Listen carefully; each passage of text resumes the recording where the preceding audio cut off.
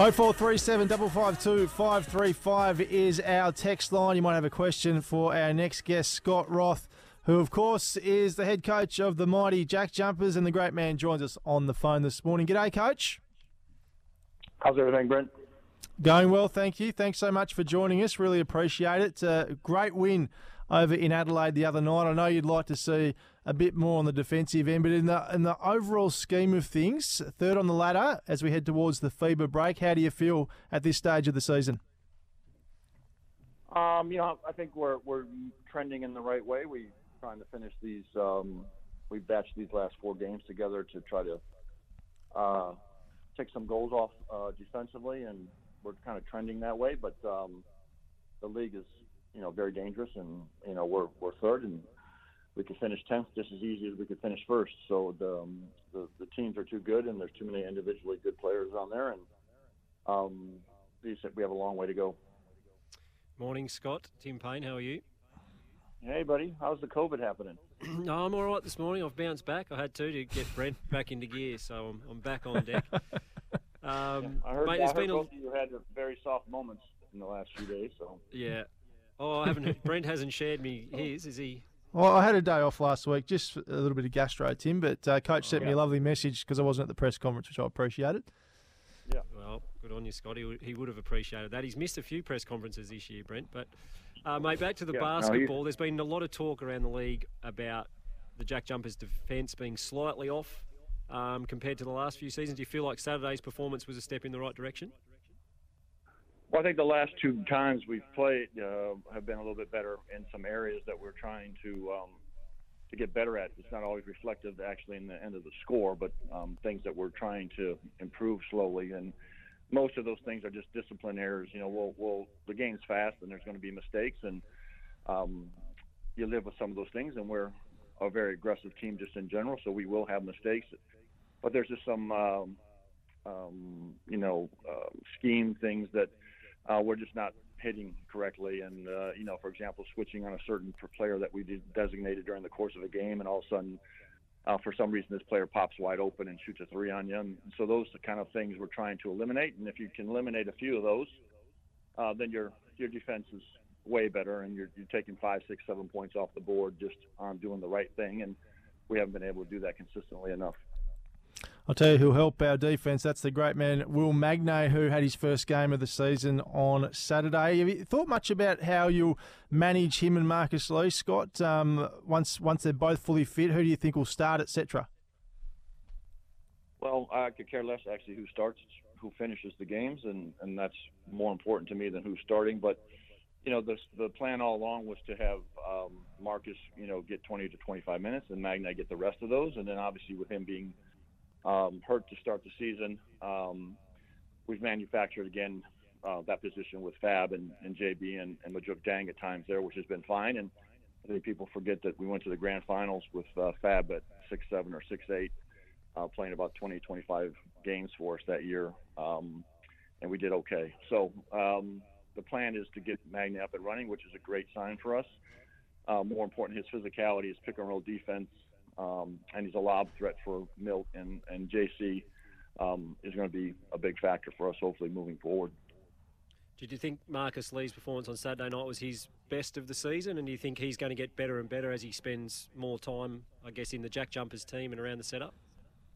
Well, I hope so. I mean, we're doing a lot of work with him individually, which we do with all of our players, and all of our players in the last 2 years, we pride ourselves on what we call vitamins, which is individual work via video and individual work on the floor with them before practices. And, last year we had 122 vitamins, which means our players got 122 times they got on the floor, irregardless of practice, to improve themselves. So our players have trended during the course of the season to slightly get better each and every week. So we're hoping he's in the same mode. I think he has a lot more to give.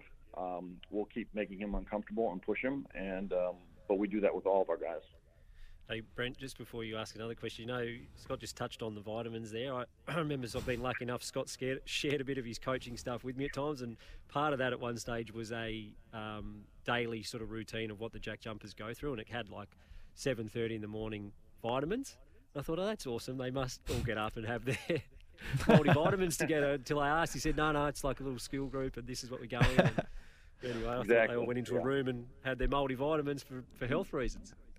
No, they get that later in the day, but their vitamins for us is their daily habits that we're trying to create for them and also improve them individually for selfish reasons, so they get better, get more money, get better just as individuals, and have their contracts hopefully increase. And then we're obviously doing it for some selfish reasons for ourselves that's going to improve our team. So we are doing those every single day, irregardless if we're winning or losing.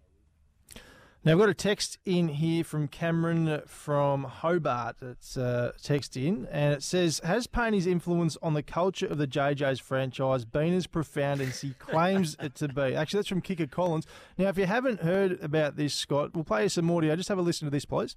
You talk about building in a new franchise and down in Tasmania.